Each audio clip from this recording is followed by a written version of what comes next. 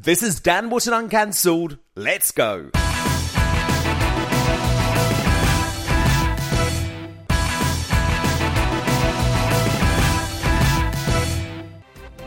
And this is where Britain's top commentators speak out on controversial issues without the fear of the cancel culture sweeping the rest of the media.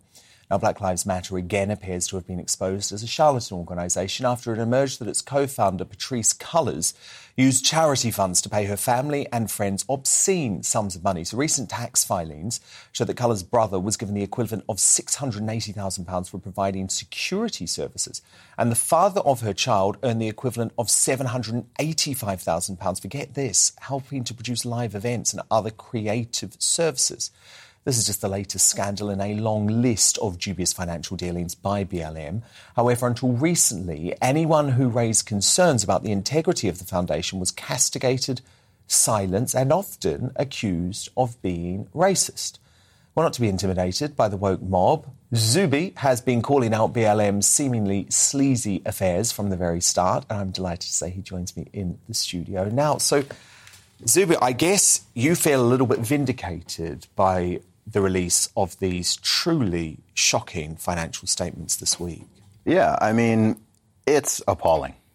This organization has raised hundreds of millions of dollars over the years. Just in 2021, they received over $90 million in donations.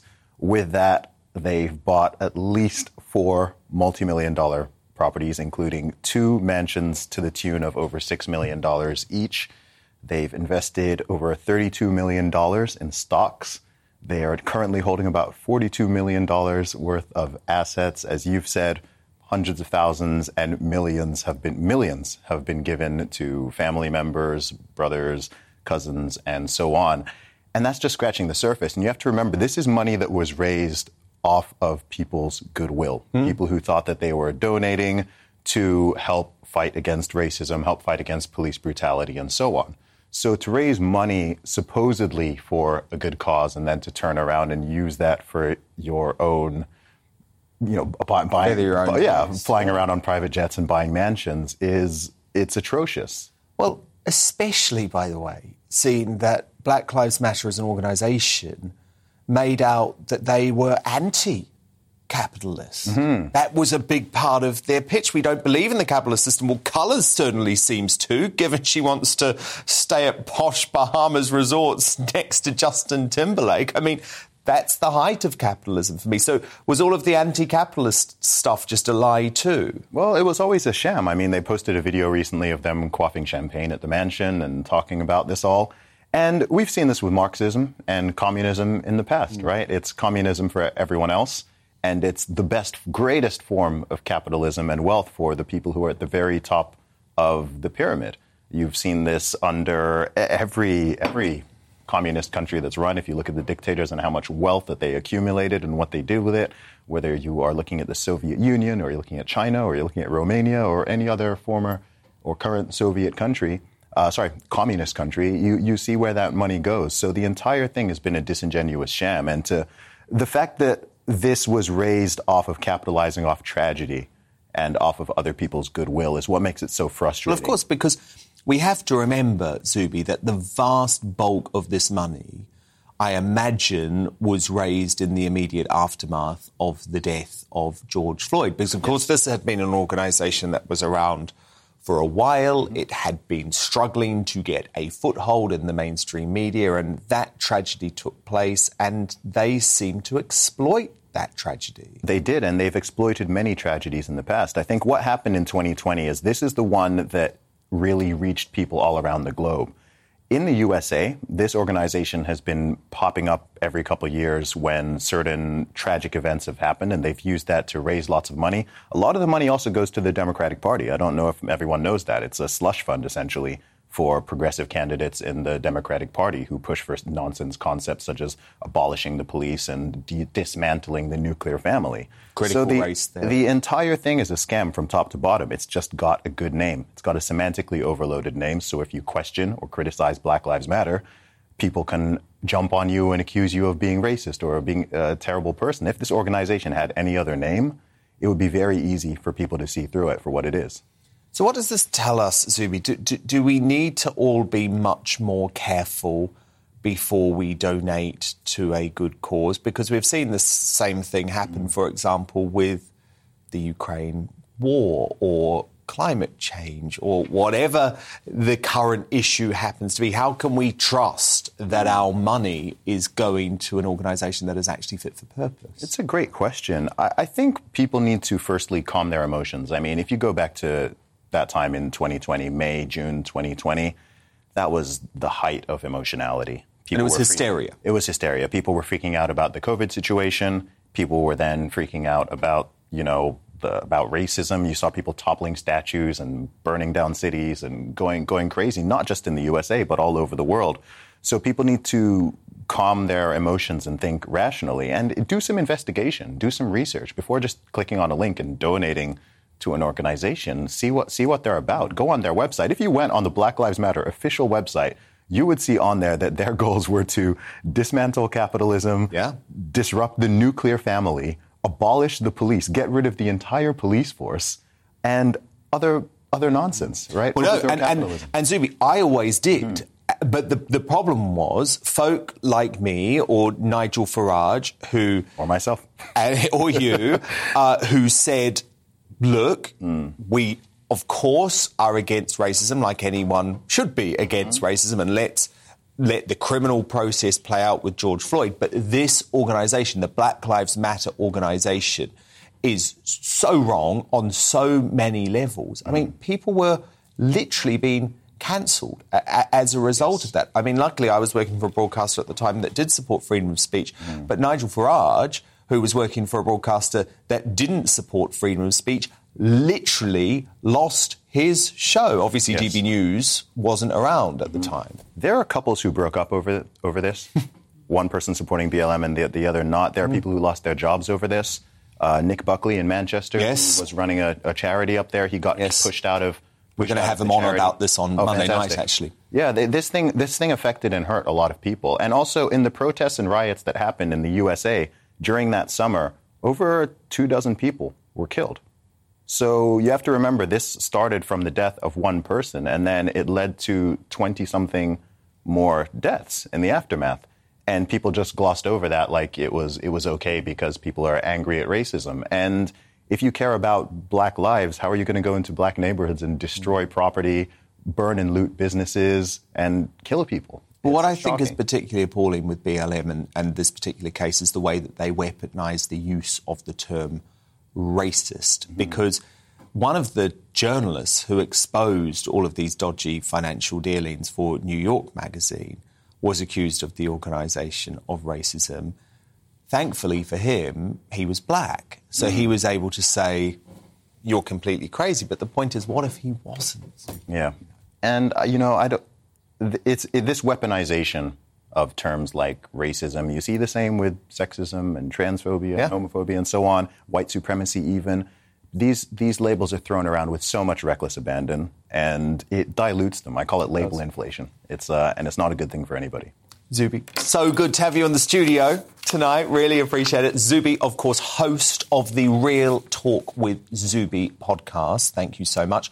Of course, both sides of the story here on GB News, and BLM say, despite assertions otherwise, an independent audit has revealed that Black Lives Matter's finances are strong, the organisation is financially sound, and its leaders have been good stewards of the people's donations. The organisation adds that it recognises there is more work to do to increase transparency and has launched a new online transparency and accountability centre where its financial documents are available for public scrutiny.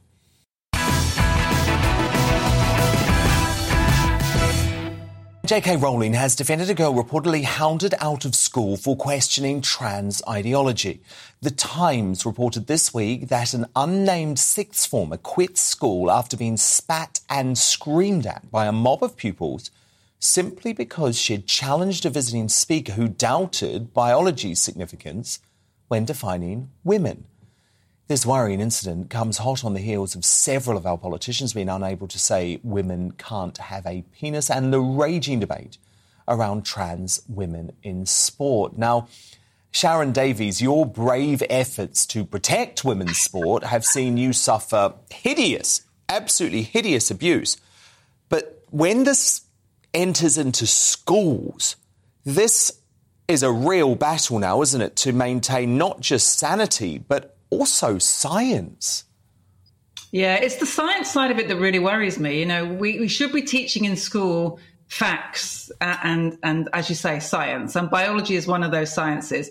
Sex is immutable. There are only two sexes, a male and a female. One produces a large gamete, one produces a small gamete. We need one of each to reproduce. And that is the truth.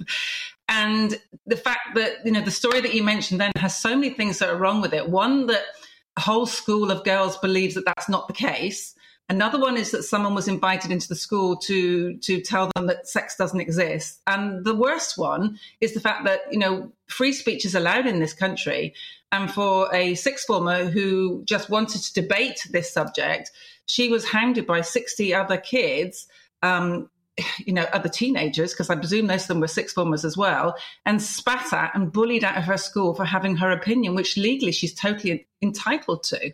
That's really worrying, you know, that was allowed to happen in a school in Great Britain. Well, exactly, because what message, Sharon, does that send to every other young woman at school? We know what the message is. Zip it. Don't say a thing. Stay quiet. Don't like tweets from Sharon Davies. Don't retweet J.K. Rowling, because if you do, we're going to come for you. And it's chilling. Yeah, I think it's really chilling for them, you know, for the young girls, to be honest with you. You know, we've had a massive increase in transgender, gender dysphoria in young girls, a 4,000% increase, which is just phenomenal. Now, that isn't people that have gender dysphoria. That is a form of gender contagion that's going on inside of schools. So because we're now working so hard on narrowing stereotypes, you know, and this comes from reality TV, from people thinking that if you're a female, you have to look like Kim Kardashian, where you can be female and look like anything. You know, that's the whole point. I grew up in the 80s where my parents told me I could be anything I wanted to be. And I spent most of my youth with short hair, smelling of chlorine, training with the boys or up a tree. You know, and I would have been nowadays told that I was a boy. I was never a boy. I just liked to do kind of boyish things, which was absolutely fine. But we've lost that ability for people to be whatever they want to be inside of the actual sex that they are. We seem to have to box everybody and narrow our stereotypes, which to me seems to be incredibly regressive, not progressive.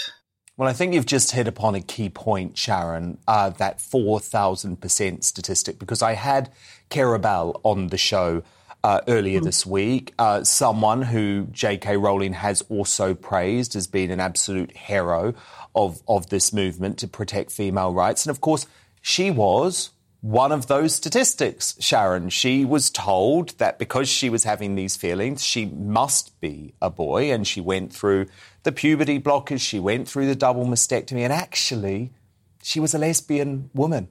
And she was a lesbian woman all alone with her hormones exploding. And the problem is, and the reason why it's very relevant to this story, Sharon, is all of that takes place during those teenage years where you're influenced by what's going on at school. Yes, absolutely. Puberty is a horrible time. You know, all of us have got stories about our horrible period in life, you know, where we were pubescent and we were changing our bodies, and for women having periods and all sorts of things that were just horrible, you know, and you're moody. I mean, you know, I've got a 15-year-old son, and if I can get him to grunt at me 3 times a day, I'm doing really well. Boys and girls have very, very different puberties. You know, he's bursting with testosterone at the moment, which is affecting his skin and everything. And I know that I was a nightmare when I was a teenager. My poor parents, you know, my poor mum especially, because you're an emotional roller coaster as a girl in particular. And this is what puberty is. And if we stop our youngsters going through puberty and coming out the other side, and we give them puberty blockers, which doesn't enable their brains to mature, I'm honestly not sure that we're helping them. Historically, gender dysphoria, 85% of the gender dysphoria, people that show symptoms, grow out of it if they're just given verbal therapy. But nowadays, with puberty blockers, that's not the case. And once you put young people on cross-sex hormones, particularly girls, when they're given testosterone, it's very difficult. You know, as with Keira, as Keira explained, you can't reverse that wholeheartedly. With guys, if you put them on estrogen and then they come off it, testosterone is much a stronger hormone.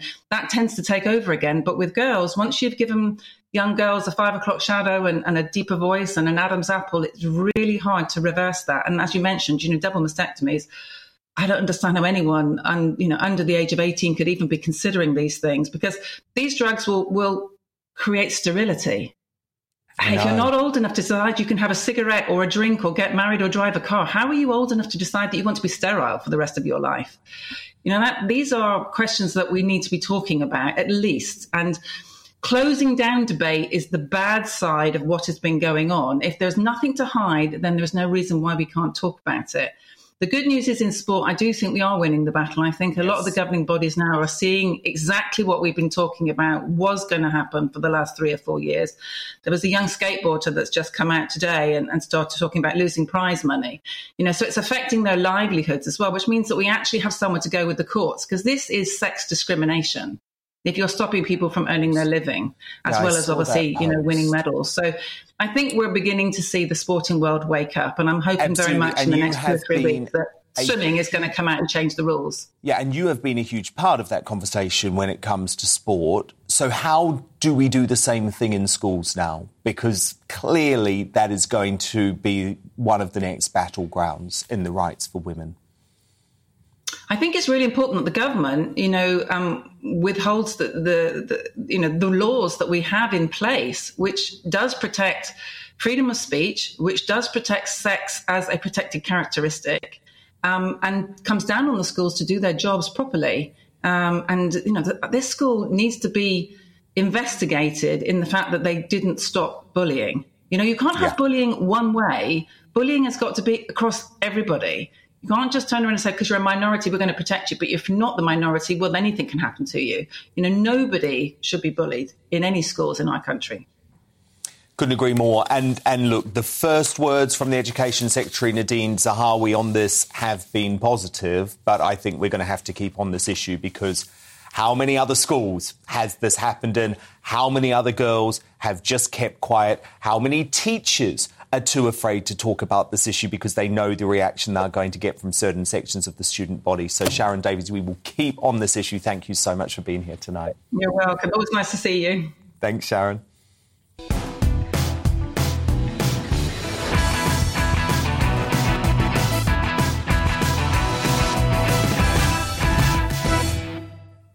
Welcome back. Now, my next guest went from being a pub quiz champion to the star of Britain's biggest game show. And it's safe to say he is a formidable beast. Mark Levett has been striking fear into the hearts of contestants on ITV's The Chase since it started in 2009, becoming an overnight fan favourite with his savage comments and encyclopedic knowledge. Known as the Beast, the 6'6" star's career reached new heights when the American and Australian versions of the show launched, and he got catapulted onto the global stage, touring the world with his fellow chasers Anne Hegarty, who I love, and Sean Wallace. Well, with such a huge fan following, it's no surprise the Beast gets his fair share of attention from the beauties. And he recently hit the headlines for calling out the sexual harassment double standards in the industry. Mark revealed he has had to hire security to protect himself from unwanted groping, and says if the roles were reversed between him and the fans, he would be in the cells. Well, I'm so pleased to say Mark joins me now. And Mark, do you know what? This was actually such a shocking point, because I do think there is a real double standard when it comes to male celebrities who just have to put up with these little gropes from the ladies. But I guess some people enjoy it, and that's maybe why. Well, it was interesting, your last point about policing, etc. I come from a police family. My uncle, my grandfather, both great-grandfathers. And on one hand, I'm pretty sure what happened to me, their standard reply would have been, and we got enough on our plate on a Friday, Saturday night. And I'm really lucky that what happens to me, there's no element of coercion, intimidation or fear. So I can just go, oh, whatever, I'm sure you guys could do better. But at the same time, you can't help be thinking the alternative, that if you switch, when a lady tries to pull your face onto theirs again, and you're going, hang on, if I did that to you, I'd be going in the cells. Yeah. My feeling is, I'm obviously a trained lawyer as well, is that law is the rule society sets down for the public to abide by, but policing is those laws applied with a mesh of common sense and practicalities. yeah, it's wrong what women do in that situation. At the same time, I wasn't harmed at all. And let's be fair, the police have more than enough to do on a Friday and Saturday night without something else to do. That is certainly true, but it did shock me that you say at every appearance you make, this happens. And it's a variety of ages, because people want a photo next to me. Your crew over here have all been taking photos. Me too. And they've all behaved themselves. But glad to hear it. You know, I go student nights, nightclubs, bingo halls. There's a bit of booze involved, maybe. That might be a common factor. So, you know, just got to take it. When I say I hired someone, it's my mate Dave Bill, who's very much the Muttley to my Dick Dastardly. He's an ex-pub landlord. So he's far more experienced at dealing with people who've had a drink than I have. So he's very handy for when he sees the little old lady who's coming around for the third time and is squeezing my arse again, to just go, you've done enough, love. Off you go. Yes. But I guess it's quite fascinating. You probably never thought that what began as a little quiz show and is now pretty much one of the biggest TV phenomenons in the world on all of these different continents, that it would make you this unlikely sex symbol. Well, I've had colleagues of mine from Oxford days back in the 80s going, you won a BAFTA? How? You're the least sort of theatrical person we've ever met. And I went, it's true, but yeah, we've been lucky. We've gone around the world. I'd say right now we're the biggest quiz show on the planet in terms of number of territories we go into.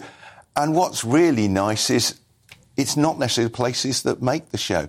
I know we're huge in Ireland. They'd love to be able to make it, but they don't pay enough into their TV licence. And your place, New Zealand, I'm reliably informed it's the number one show in New Zealand, not number massive, one, just number one show. Yeah.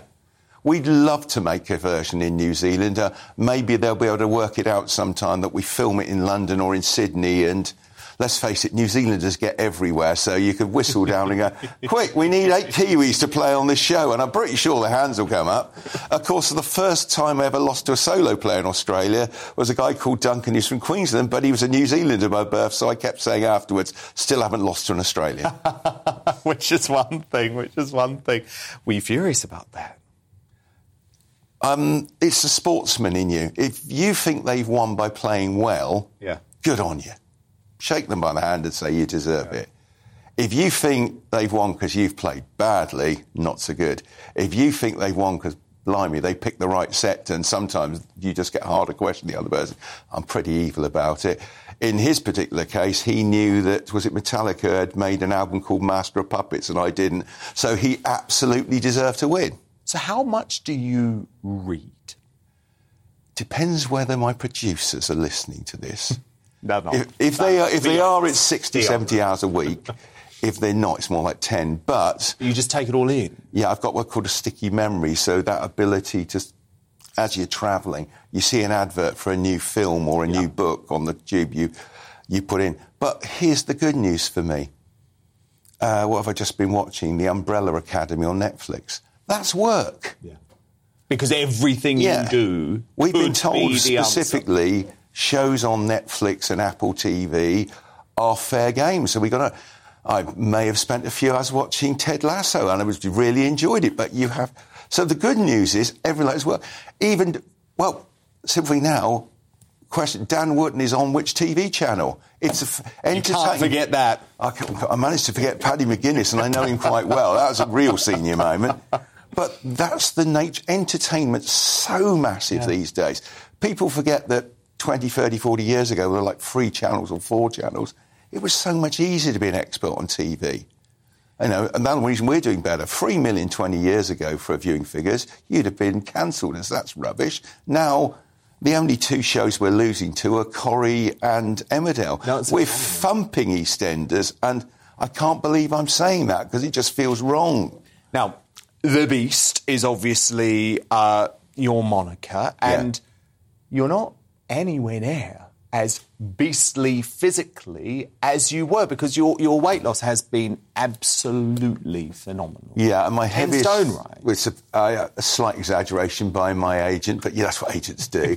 To be fair, it was quite hard to get an accurate measurement. I managed to get one, and at the moment I'm a bit over 7 stone down, because at my heaviest I was 29 stone 2, and now I'm about 21.10, so 7.5 stone. And how have you done it? Quite sure. The diabetes medicine obviously helps a bit. I eat a lot less, but drink a lot more fluids, and I think that helps fill the stomach up.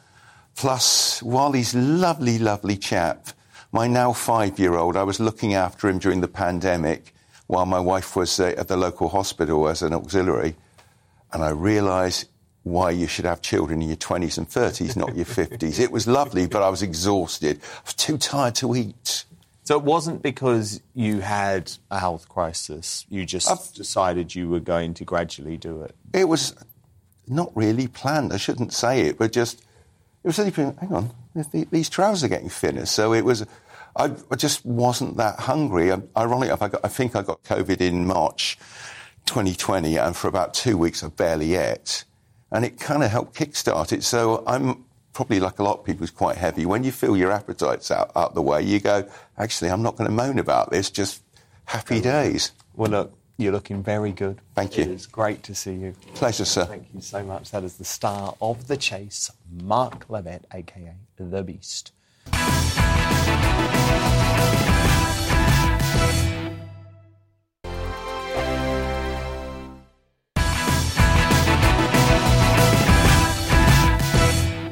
Dan Wootton here again. Thank you so much for listening to this edition of my podcast, Uncancelled. Did you like what you hear? Well, remember to subscribe, rate and review, and join me for more news-making interviews, fiery debate and free speech on Dan Wootton Tonight every Monday to Thursday from 9 p.m. till 11 p.m. on GB News.